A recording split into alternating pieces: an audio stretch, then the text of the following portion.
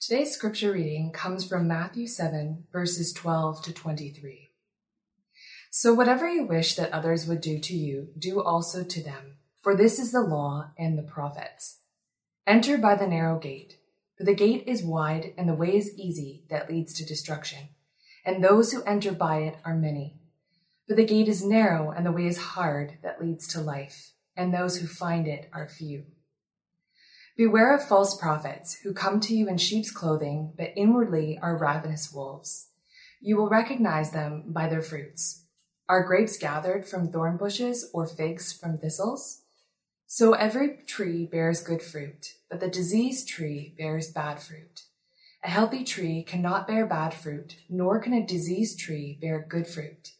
Every tree that does not bear good fruit is cut down and thrown into the fire. Thus you will recognize them by their fruits.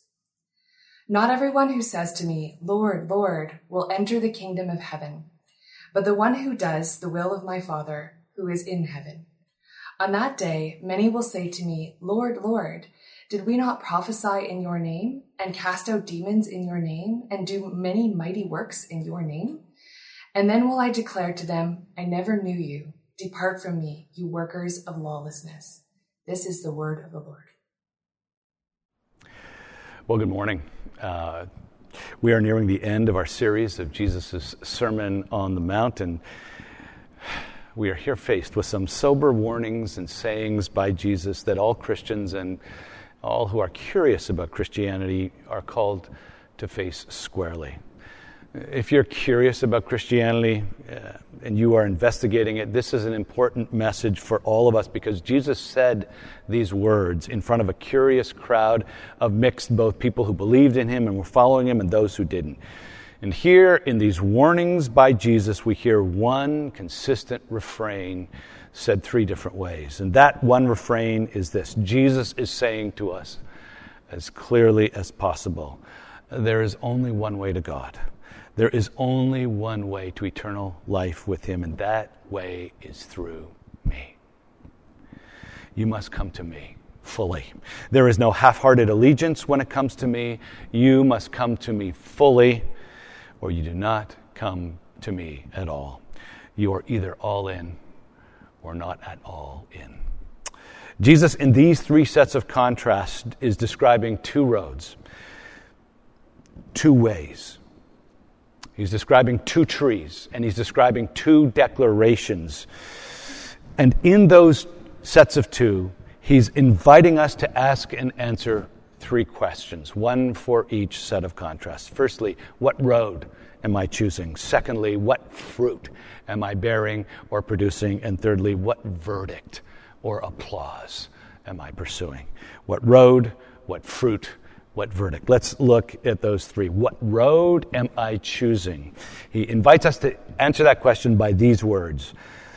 He says, enter by the narrow gate, for the gate is wide and the way is easy that leads to destruction, and those who enter by it are many. But the gate is narrow and the way is hard that leads to life, and those who find it are few.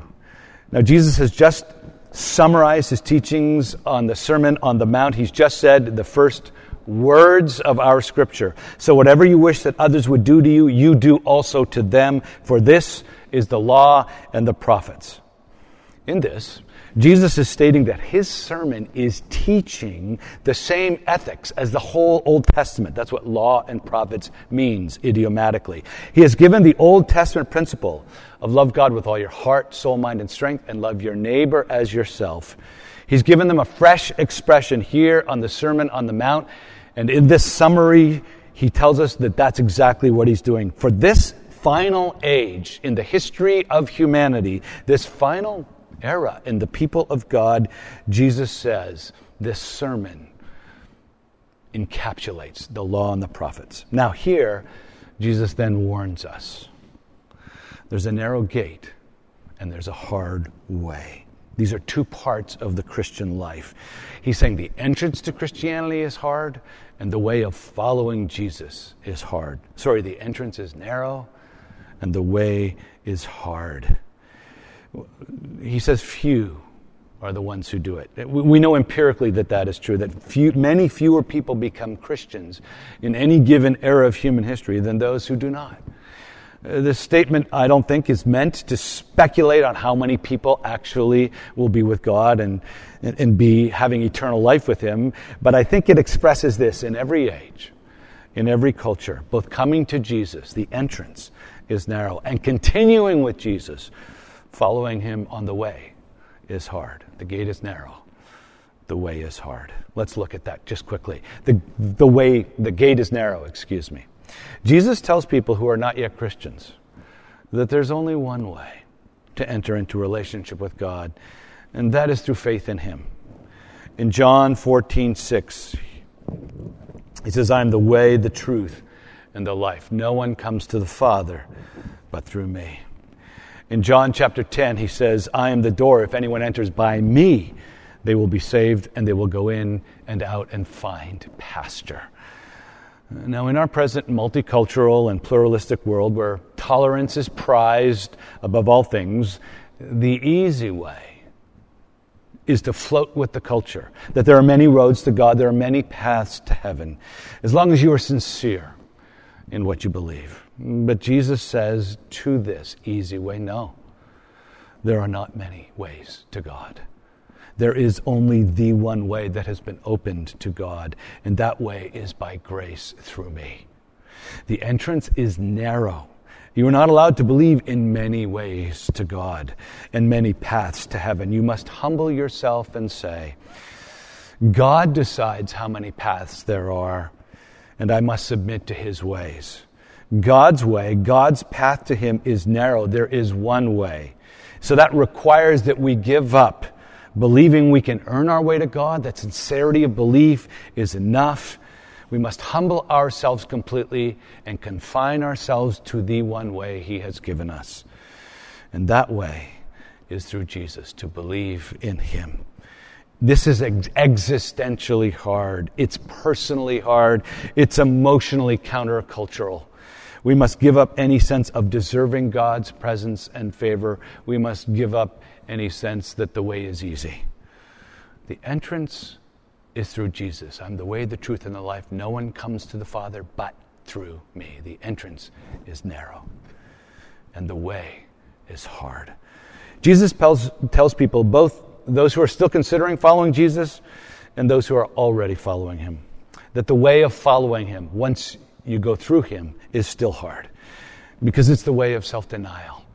It's the way of serving others and dying to yourself. We walk with Jesus upon the path that He lays out for us, the path that He Himself walks. And Jesus said, the Son of Man came not to be served, but to serve, and to give His life as a ransom for many. Do you hear that?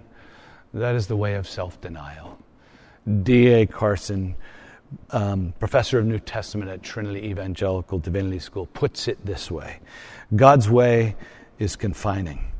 Poverty of spirit is not easy. Prayer is not easy.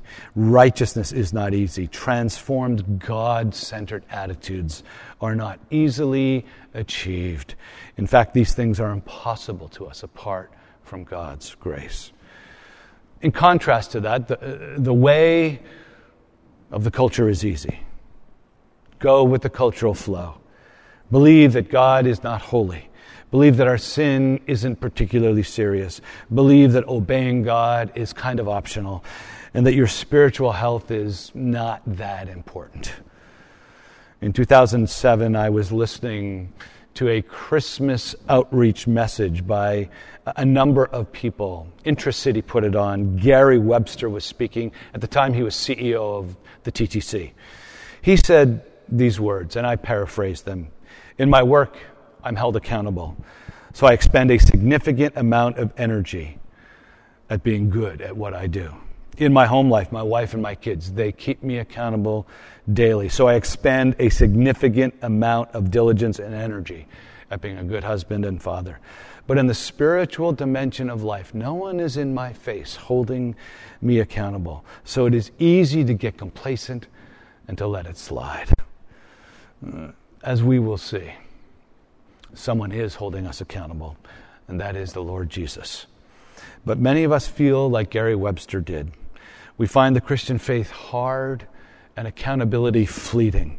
So we're tempted to take the easy road. Even if we're Christians, we're tempted to dull the edges of our faith, to follow an easier, more respectable, more comfortable road. And Jesus wants each of us to answer this question: which road are we taking? D.A. Carson, again, says it very poignantly: 2 ways, and only 2. The Sermon on the Mount does not end with lofty thoughts of human goodness, sprinkled liberally with naive hope about the inevitability of human progress. It offers 2 ways, and only 2. What road am I taking? The entrance is narrow, and the way is hard. Secondly, what fruit am I producing in my life? This one probably particularly for Christians, but even those investigating Christianity, you'll find this helpful and, I hope, profound. Jesus says, beware of false prophets who come to you in sheep's clothing, but inwardly are ravenous wolves. And then he says, a healthy tree cannot bear bad fruit, nor can a diseased tree bear good fruit. Every tree that does not bear good fruit is cut down and thrown into the fire. Thus you will recognize them by their fruits. Here, Jesus has a second question that he invites us to ask: what kind of fruit am I bearing? It's related to the first: what road am I taking? Now, many of us, if we're not sure what road we're on, Jesus is saying, look at the fruit that you're bearing. Don't look at the perks of your career. Don't look at the perks of our culture and our city, the wealth and the power the city offers. We can admit that all those things tempt us. We can admit that all those things feel good to us, and they can and sometimes should. But we can also admit that those things tempt us.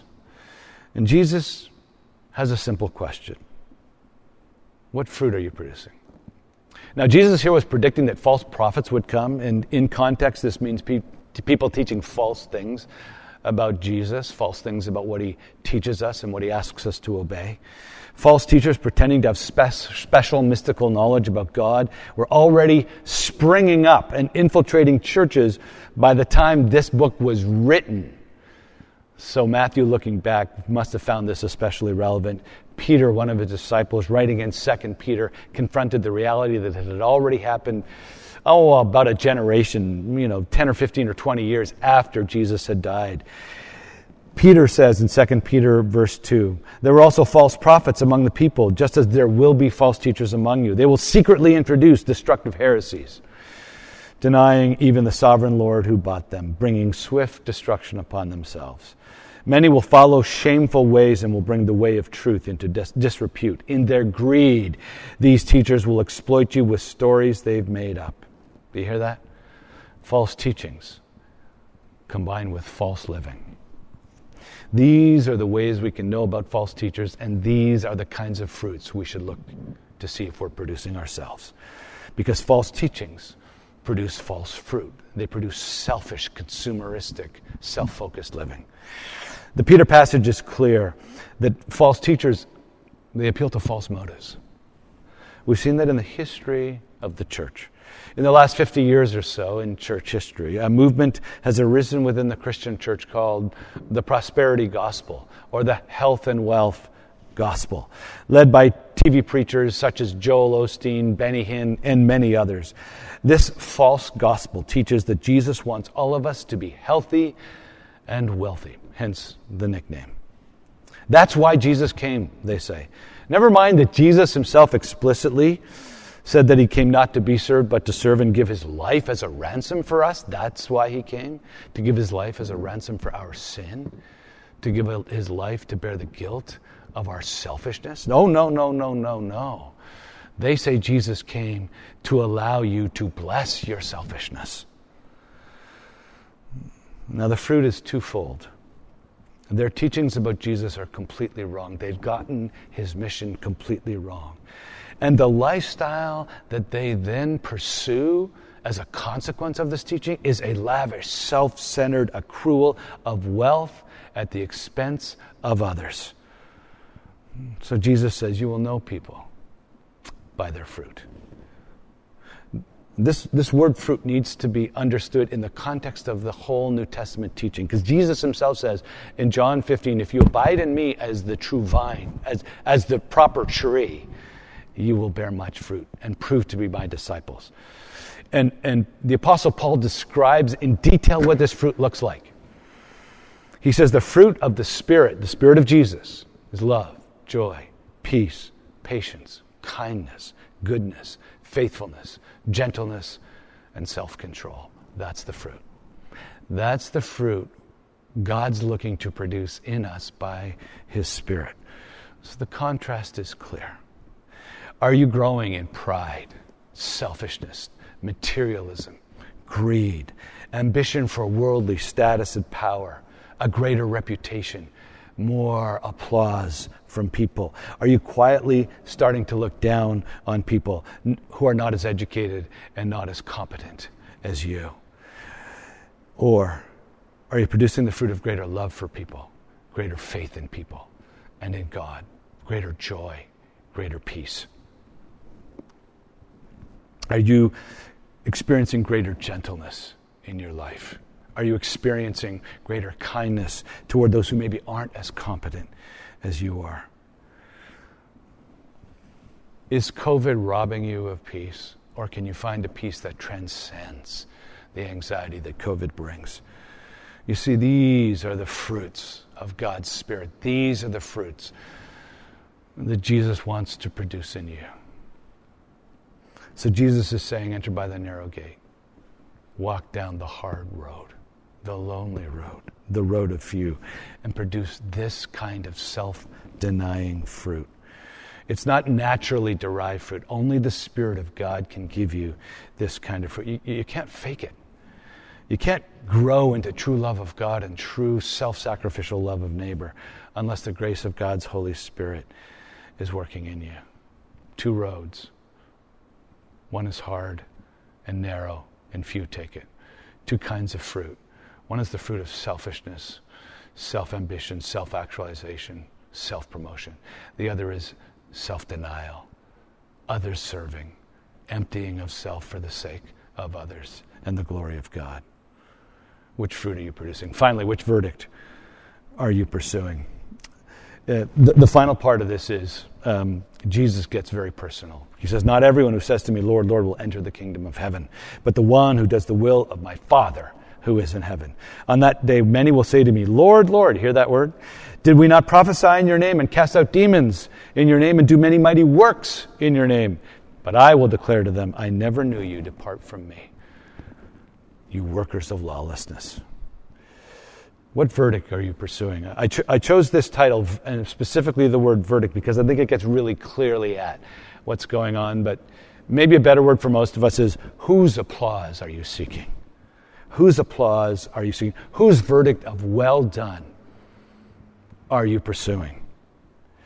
Jesus gets to the heart of the issue here. It's very, very personal. He says there are two kinds of people. Those who declare to me, Lord, Lord, I did all this for you. And those to whom I declare, depart from me. I don't know you. This is one of the most sobering warnings for Christians in all of the Bible. It's one of the most sobering for anyone examining Christianity. Here Jesus is saying, when our lives are done and we face God and our eternal destiny is in the balance, we've crossed through death and are facing what kind of eternal life we will have, one with God or one with not, Jesus will be there to meet us. Jesus will be judging and determining who gets in with God and who doesn't. And Jesus will say to us, I know you, or I never knew you.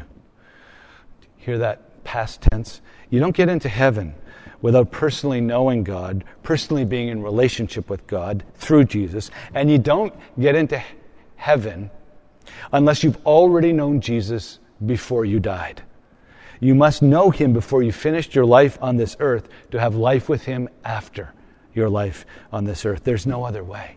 Having eternal life is like being invited to a wedding banquet, and the guest list is created by Jesus, who is himself the bridegroom of this wedding, and he invites only those whom he already knows. But it actually gets even more sobering. Jesus says, there will be many who do two things. They call me Lord, Lord, and they do powerful works that make it look like they know me. They give prophecies. They cast out demons, and they do many other mighty works. There are observable behavioral evidences that they're his. But Jesus says in their heart they don't know him because they don't obey him from the heart. They are workers of lawlessness. This passage started out with, my words summarize the law and the prophets, and ends here, if you don't obey them, you're workers of lawlessness. You see the profound claim being made here? This sermon, these words, this is the law of God for the people of God for this era. And Jesus is the one who gives that law. He's God become man, the new final era lawgiver. And the people who obey his words, these words, the Sermon on the Mount, from the heart, with the grace and power and help of the Holy Spirit, these are the ones who actually know him. The rest, no matter how much they may have embedded themselves in the life of the church, if they defy him from the heart, no matter how nicely they speak of him, no matter how gifted they are, no matter how many good effects they may seem to have, they don't know him. Because you can only come to Jesus one way, as your Lord, as the Lord of all, to whom you give your whole heart and your whole life. He said to a church, the church of Laodicea, in Revelation chapter 3, a few decades later, these words are recorded. He said to that church, I don't know your works. You are neither cold nor hot. I wish that you were either cold or hot. But because you are lukewarm, but neither hot nor cold, I will spit you out of my mouth. You hear that? Do you know why Jesus kept tailoring his personal encounters with people with pointed confrontations with their most cherished idols? What did he say to the Samaritan woman? Go call your husband. Why? He knew she had an addictive relationship with men, and he knew he had to break that to be the Lord of her life. What did he tell the rich young ruler? Give all your money away and come follow me. Why? And because he knew the rich young ruler coveted his wealth above all things. And he knew that for him to be Lord of this man's life, he needed to displace the money at the center of his sense of identity, self-worth, and value. I remember being in university, sitting for almost 20 minutes, eyes closed, shaking, when I was confronted by this truth, that to know Jesus personally is to know him as my Lord and to fully submit to him. I believed intellectually that Jesus, by the evidence I had seen, was really risen from the dead and God. I knew he was God's son. But I needed to go from intellectual to a heart-full, wholehearted giving of my life to him in faith. I needed to give him my life so I could be known by him. And as I closed my eyes, a scene came into my mind. I was sitting on a nice white fence. Many of you have heard this story before. I'm sorry, but it just fits this moment. Suddenly, the fence began to crumble under me. And I looked ahead of me, and there was only one person. Bathed in light was a pasture, a field, and there was Jesus. But he was alone. And I could hear voices of all my friends and all my family behind me. So I turned on the fence, and I looked the other way, and all I saw was darkness. But I could hear all my friends and my family. Everyone I knew was behind me. But the fence was crumbling, and I know what that meant. There is no fence. There are only two ways. You can't sit on the fence. You've either got to go to Jesus, even if you leave everybody else behind. You've got to follow a lonelier road, perhaps, a harder road for sure. I had to face this, and that's exactly what happened. My friends, my family, they didn't understand the decision I was making. Following Jesus personally can be very lonely. Few people can be with you. Few people want to make this kind of sacrifice. Few people have the courage to go against the cultural tide. The gate is narrow. The way is hard. The fruit you bear is the fruit of self-denial, of growing love, patience, kindness, generosity. And even in the church, it's easy to kind of create a churchified, easier road to do the things that Christians do. Even in this case, tapping into some kind of spiritual power, pretending to have gifts of prophecy. Jesus had talked about false prophets, so I take this to mean these people who said they prophesied in his name were probably false prophets. But they never really gave it all up for Jesus. They weren't all in. Jesus says all in or not in. For leaders like me, there's a temptation here to rely upon our gifts, not on continuing to develop these spiritual fruits of self-denial and kindness and gentleness and faithfulness and love and joy and peace. The temptation is to rely upon the applause of people, to rely upon the verdict of other Christians to tell me that I'm a good Christian, rather than to look Jesus in the face and say, I'm obeying everything you've given me to, or I'm trying to. At the end of the day, what the people in this last section are probably guilty of is relying upon the applause of the congregation. Publicly amazing things they did. Public applause they almost certainly got. But the verdict of well done by Jesus, they never got. Jason Storsley, CEO of Direct Investing here in Toronto, put it this way. We seem to repeat the behavior that we get the most accolades from. In his case, he said the temptation was to invest most of his time and energy into his business because he got so many accolades from it. Not his family or his faith. How about you? How about me? A couple quick applications here about these three invitations. What road are you on? What fruit are you producing? What verdict are you pursuing? First application. For those of us who feel like we're a bit on the fence, torn between Jesus and the easy way, we need to understand there is no fence. There are two ways, and only two.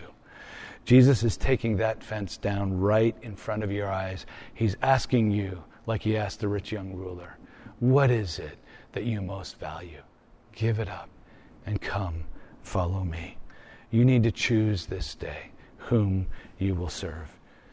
And tomorrow, choose again. And the day after that, again. All in is the only way in. Secondly, for those of you who are, in the words of that wise cultural exegete Jeffrey Hines, chronic overachievers, many of you have probably been weighed down by this message, and you wonder if you are even a Christian. I get that. I heard a message like this when I was a young Christian, and I didn't understand even if I was a Christian anymore. And so I went up to the person who spoke. His name was R.C. Sproul, known to be a very abrupt, impatient, but brilliant man. And he was walking to a break. And I just said, Dr. Sproul, I don't understand from this how I can even believe that I'm a Christian. And he looked at me. He said, what do you mean? And I said, well, I just have all these doubts based on how hard this standard is. He says, young man, let me ask you 3 questions. Okay, are you ready? Yes. Do you believe in Jesus as the one who died for you? I said, yes, I believe he's the Son of God who died for me. Good. Do you have any fruit? Any fruit? I said, well, I got some fruit, and I'm not really sure if it's He said, excuse me, do you have any fruit? Love, joy, peace. Do you have any fruit since you become a Christian? And I said, yeah, I do. It's just not. I didn't ask how good it was. I asked, do you have it? I said, yes. He said, I want to ask you a question. And he grabbed me by the shoulder and says, do you have any love for God at all? And I said, well, to be honest, I do love him, but I don't love him enough. And I began to, and he just shook me and he said, stop. I said, any love at all? And I said, yes, I love God. He said, okay, I have one final question. How, young man, were you able to say yes to all 3 of my questions? Except by the Spirit of God. I got to go. Bye. And he left. You know what? That abrupt, aggressive words was right what I needed. I do have faith. I do have some fruit. I do have some love. I mourn that I don't have more faith, more fruit, and more love. But that mourning is part of the work of the Spirit of God in me, because here's the key. The whole Sermon on the Mount was not only meant to give you a standard of obedience to know that you're all in, to aspire to, but it's meant to be something that makes you realize you need His grace every day. Calvin said, "It is of no little importance to be rid of your self-love and made fully conscious of your own weakness. So impressed with a sense of your weakness as to learn to distrust yourself. To distrust yourself so as to transfer your confidence to God, reclining on Him with such heartfelt confidence as to trust in His aid and continue invincible to the end, standing by His grace, so as to perceive that He is true to all His promises, and so assured of the certainty of His promises that you are strong in hope." Men and women, who do we follow? We follow a Savior who calls us to follow Him because He entered by the narrow gate. How narrow? God Himself became human. And being human, He lived a sinless life. How hard, how narrow is that gate? How hard is that way? He took the road of suffering. He's the man of sorrows and acquainted with grief. What fruit was He producing? Was it the fruit of obedience from the heart? Or is it the fruit of selfishness? Every day He lived a life of servanthood and poured His life out for us every single day. He lived a sinless, innocent life for you and for me, so He could be a ransom for us. What did His Father declare about Him? "This is my beloved Son, in whom I am well pleased," because what declaration was He able to make in truth? In John 17, "Father, I have accomplished everything you brought me to do. Now glorify me with the glory you had before the foundation of the world." You see, Jesus entered by the narrow gate, and He walked the hard path of sorrows and suffering.